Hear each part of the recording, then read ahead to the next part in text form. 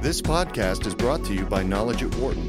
For more information, please visit knowledge.wharton.upenn.edu.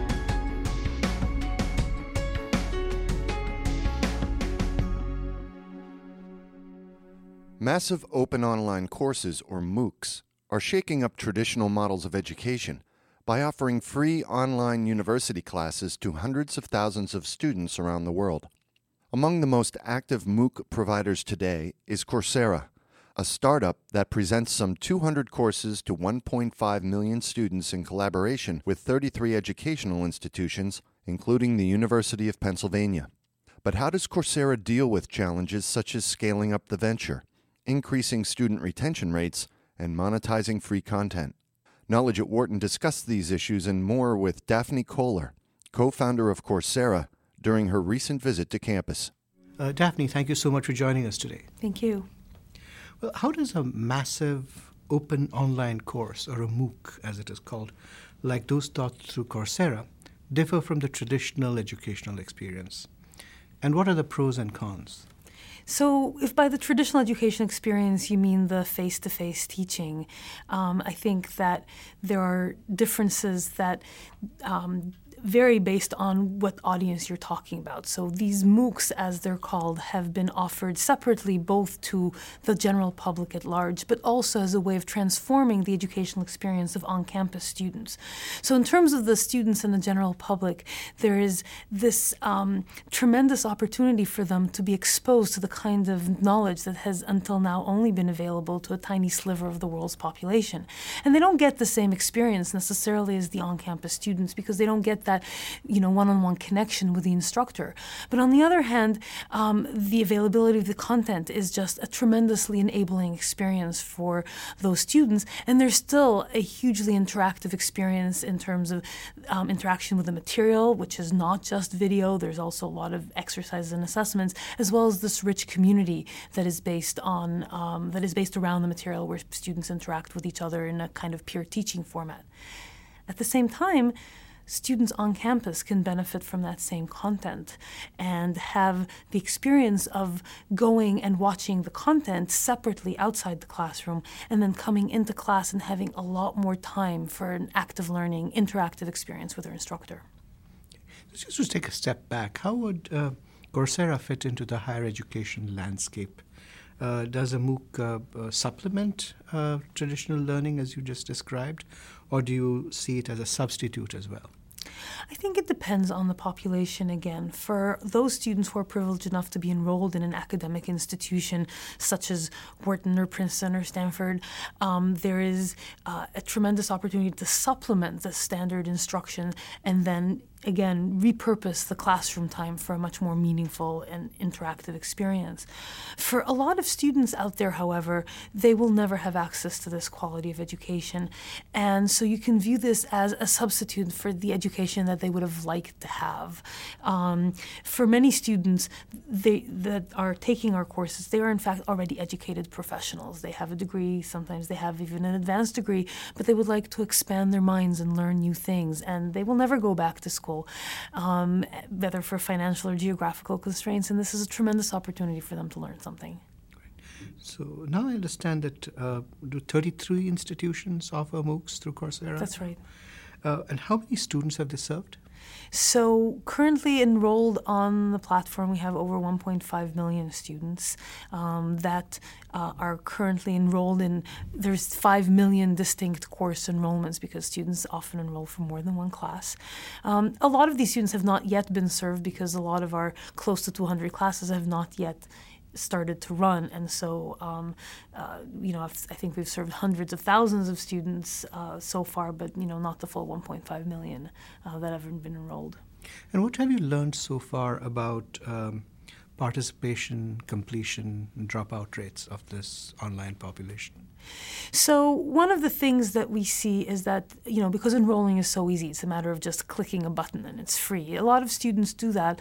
And then when it comes time for the course to actually begin, about 70% of them show up because maybe their life has moved on and they're now busy doing something else.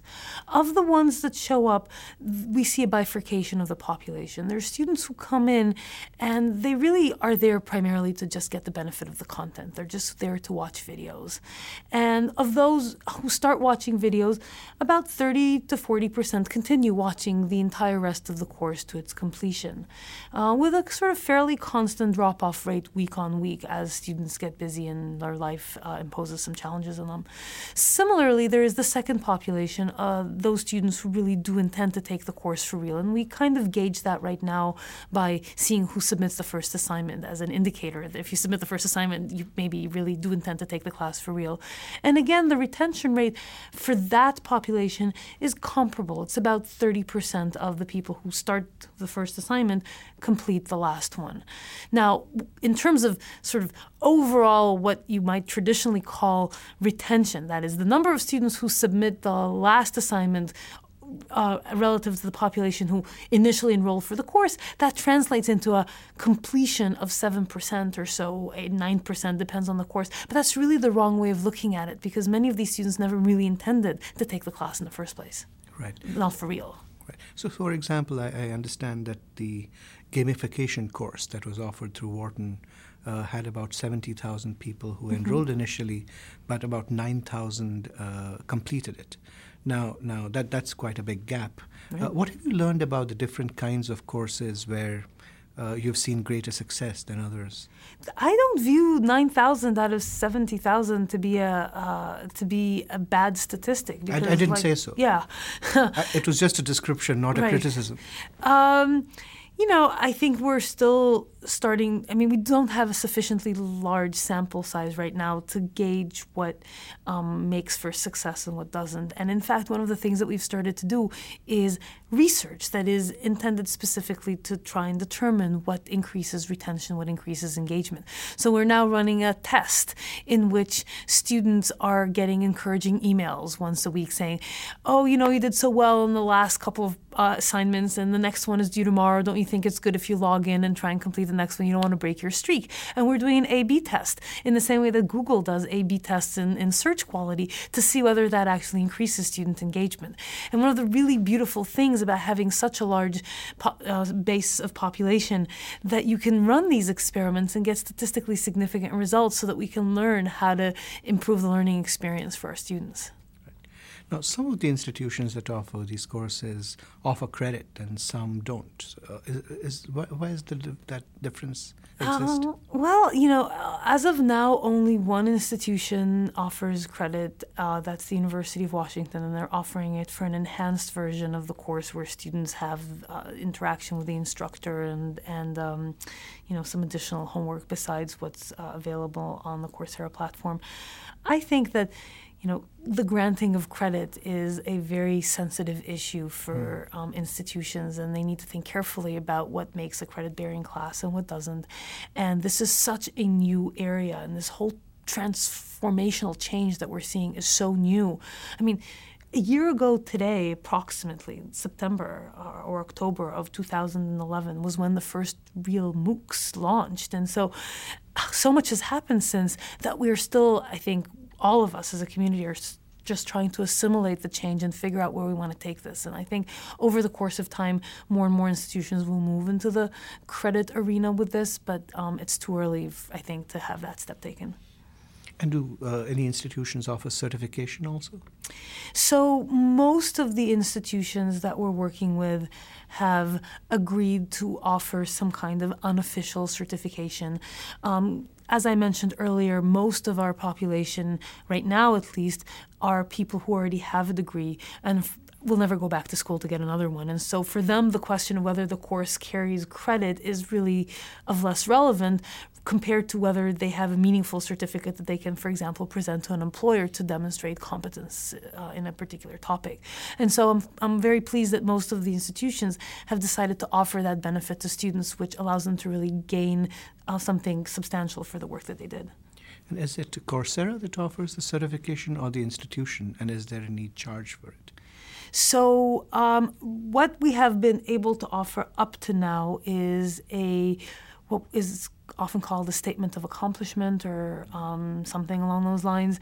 And it is an unofficial letter from the instructor with the instructor's signature that does not carry any kind of university authorization.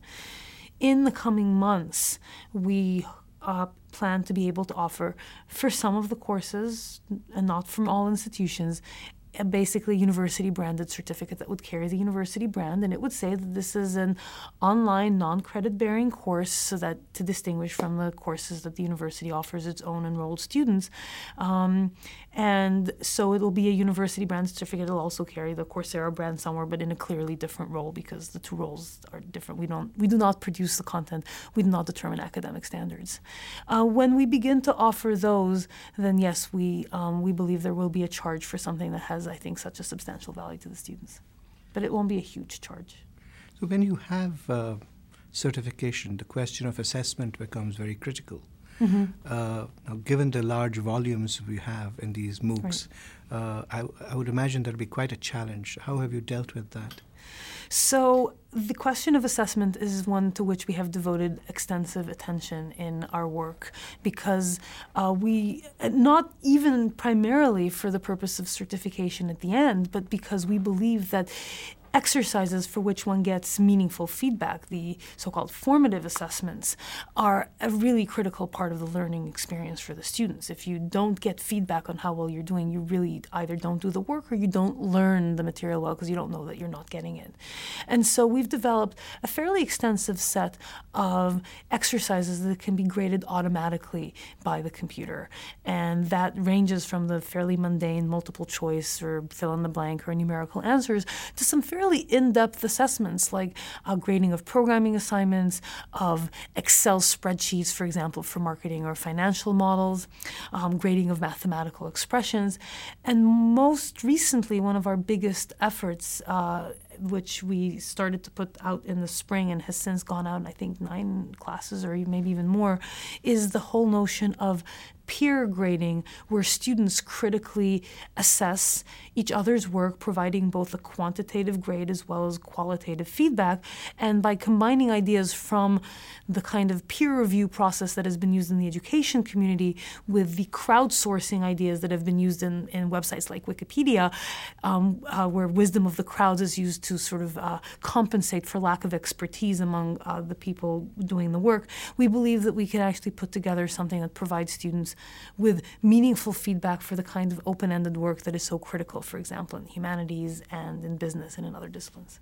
Yeah, I mean, I can certainly understand that peer-reviewed assessments help to address the scale question. Right. But isn't the absence of feedback from a qualified instructor a limitation?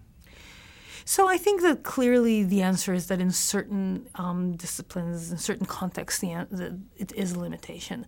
So, for example, I would not use peer review to grade 10,000-word essays, where an instructor would be able to provide a real in-depth assessment of the quality of the work and give the kind of substantial feedback that only an expert can give. So I think it comes back to an important component of this that we, I think, discussed a little bit earlier, which is that this is not going to be an experience that is comparable to the experience that a student who attends an institution like the University of Pennsylvania in person gets. So there's going to be differences. And the question that we should ask ourselves isn't whether we are going to achieve equality between the students at the University of Pennsylvania and the students out in the general public, but whether by the use of technology we have improved the quality of the experience for each of them separately. So both of them are better than they were before, even if they're still not quite the same. Well, that's very interesting. And well, you said before that a lot of the people who take these courses are already professionals who have degrees, and that's fine. But there may be some young people as well who are trying to become professionals. Right. How do you address issues in the case of such populations about things like verifying the student's identity or plagiarism? How have you dealt with those things? So first of all, to speak to just the assumption behind your question, I do think that as the mix of courses that we're offering changes to include more and more of these introductory or gateway classes, we're seeing an increase in the population of 18 to 25-year-olds and often even younger students from high schools who would like to, as you said, become professionals and get their degree. And so I think that's a really exciting direction because it is an important segment of the population to which you want to offer high-quality education. I think that there are a range of technological solutions that one can adopt in order to address issues of plagiarism detection and identity verification and reducing the amount of cheating. Keeping in mind, of course, that you will never be able to stop this entirely, and we have heard recently and in the past of incidents of cheating and plagiarism on our own college campuses, including at the highest ranked institutions. We have seen incidents of cheating at the SAT exams, which are supposedly the most proctored environment that one could have. So it's always going to be an arms race, and you're going to prevent some forms of cheating, and others will emerge to replace them. So one has to keep one's expectations realistic. I do think, and there's been a bunch of discussion about cheating in online courses on the web. I think that to some extent those have been a little bit overinflated relative to the actual amount that takes place. So, for example, in the Princeton sociology class, the TAs graded every single one of the 2,500 or so midterms. They estimate the proportion of plagiarism at about 5%. Now, even if that's an underestimate because they didn't actually plug this through a plagiarism detector, so maybe it's double that, 10%. Is that really that much higher than what we see in our on-campus classes? Not clear to me. I'd love to switch to some questions about the business model, Sure. if you don't mind. No. Now, Coursera is not the only MOOC initiative. I wonder how you compare your approach to that of edX or Udacity. So let me start from the Udacity comparison because I think that's a fairly easy comparison. We are a technology platform that enables the best institutions to offer their education to the rest of the world. And we're not intending to become an educational institution in our own rights. We do not produce our own content. We rely on the content experts, which are some of the world's best instructors, to provide the content and set the academic standards.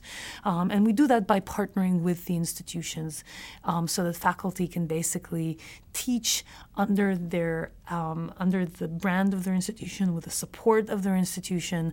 And I think we get some really amazing material by having that relationship with some of the world's best universities. So that's one comparison. The edX initiative, in some respects, is more similar to what we're doing because it's also an institutional level effort. In this case, it's a consortium of two of the world's outstanding institutions, most recently joined by a third, and I think that it's wonderful for students around the world to have access to content from those universities as well. We personally are very fond of this sort of notion of a broad consortium of peer institutions because not only do we think that it provides economies of scale because a single platform that is a fairly expensive and complicated thing to develop is now, the cost of that is amortized over a much larger set of courses and institutions. We also see tremendous benefit to the hub of having, a single place where people come for a very large amount of content. We have almost 200 courses right now and more coming up. And that's why we have 1.5 million students and rising, is because of that hub, in the same way that, Amazon is a hub or iTunes is a hub. And then finally, I think an advantage that maybe not quite as apparent from the outside, but you can clearly see it from the inside, is having this collaboration across institutions allows institutions to learn a tremendous amount from each other, because this is a completely new paradigm in teaching. This is not standard instruction sort of videotaped and placed online, as used to be the case. This is a real shift in how we teach, and we're all kind of learning together.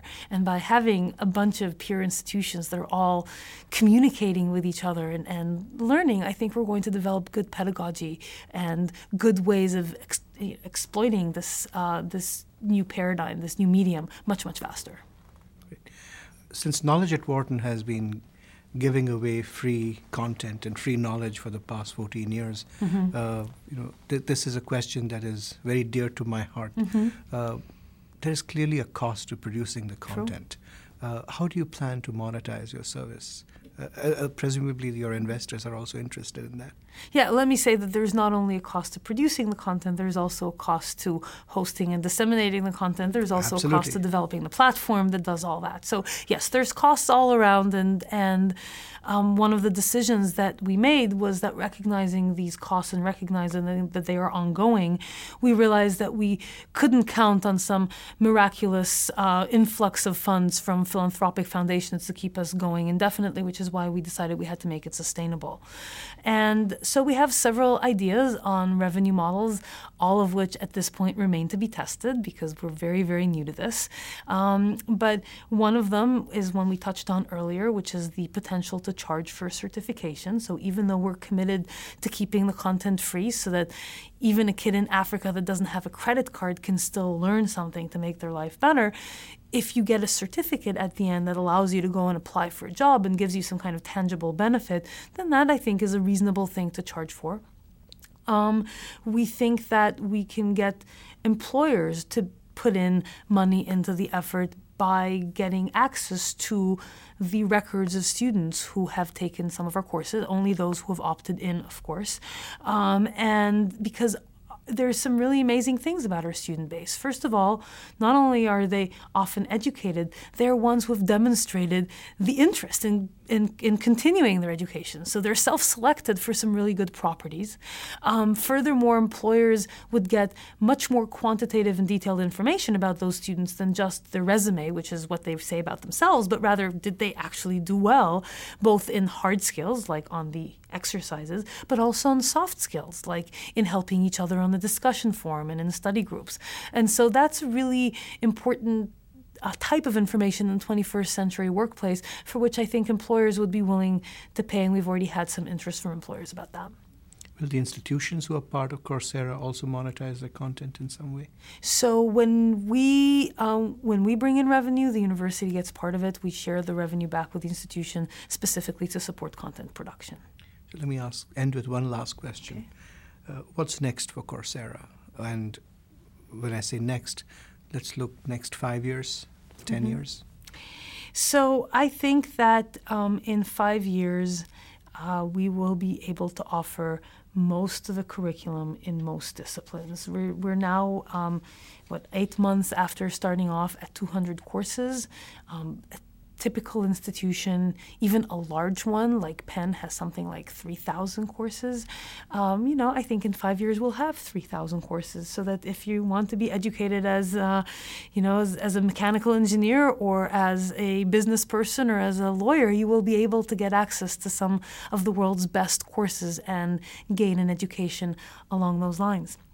I also think that in 5 to 10 years, from the perspective of the higher education ecosystem, people will look back on 20th century and say that I can't believe that we spend so much of our students' time shoveling them into auditoria and having them sit there for 75 minutes while somebody lectured at them, when we all so clearly recognize, and even recognize today, that that's not the best form for getting people to really learn the material and use it effectively. And so I think that our notion of what makes for a good education will shift drastically. I hope in 5, but maybe it'll take 10 years. The old model has been good for teaching, but perhaps not so good for learning. So I would say that the old model has been good for scaling because up until now it was the only way that we had as a society to really convey that material to the larger number of students who came in through our institutional doors.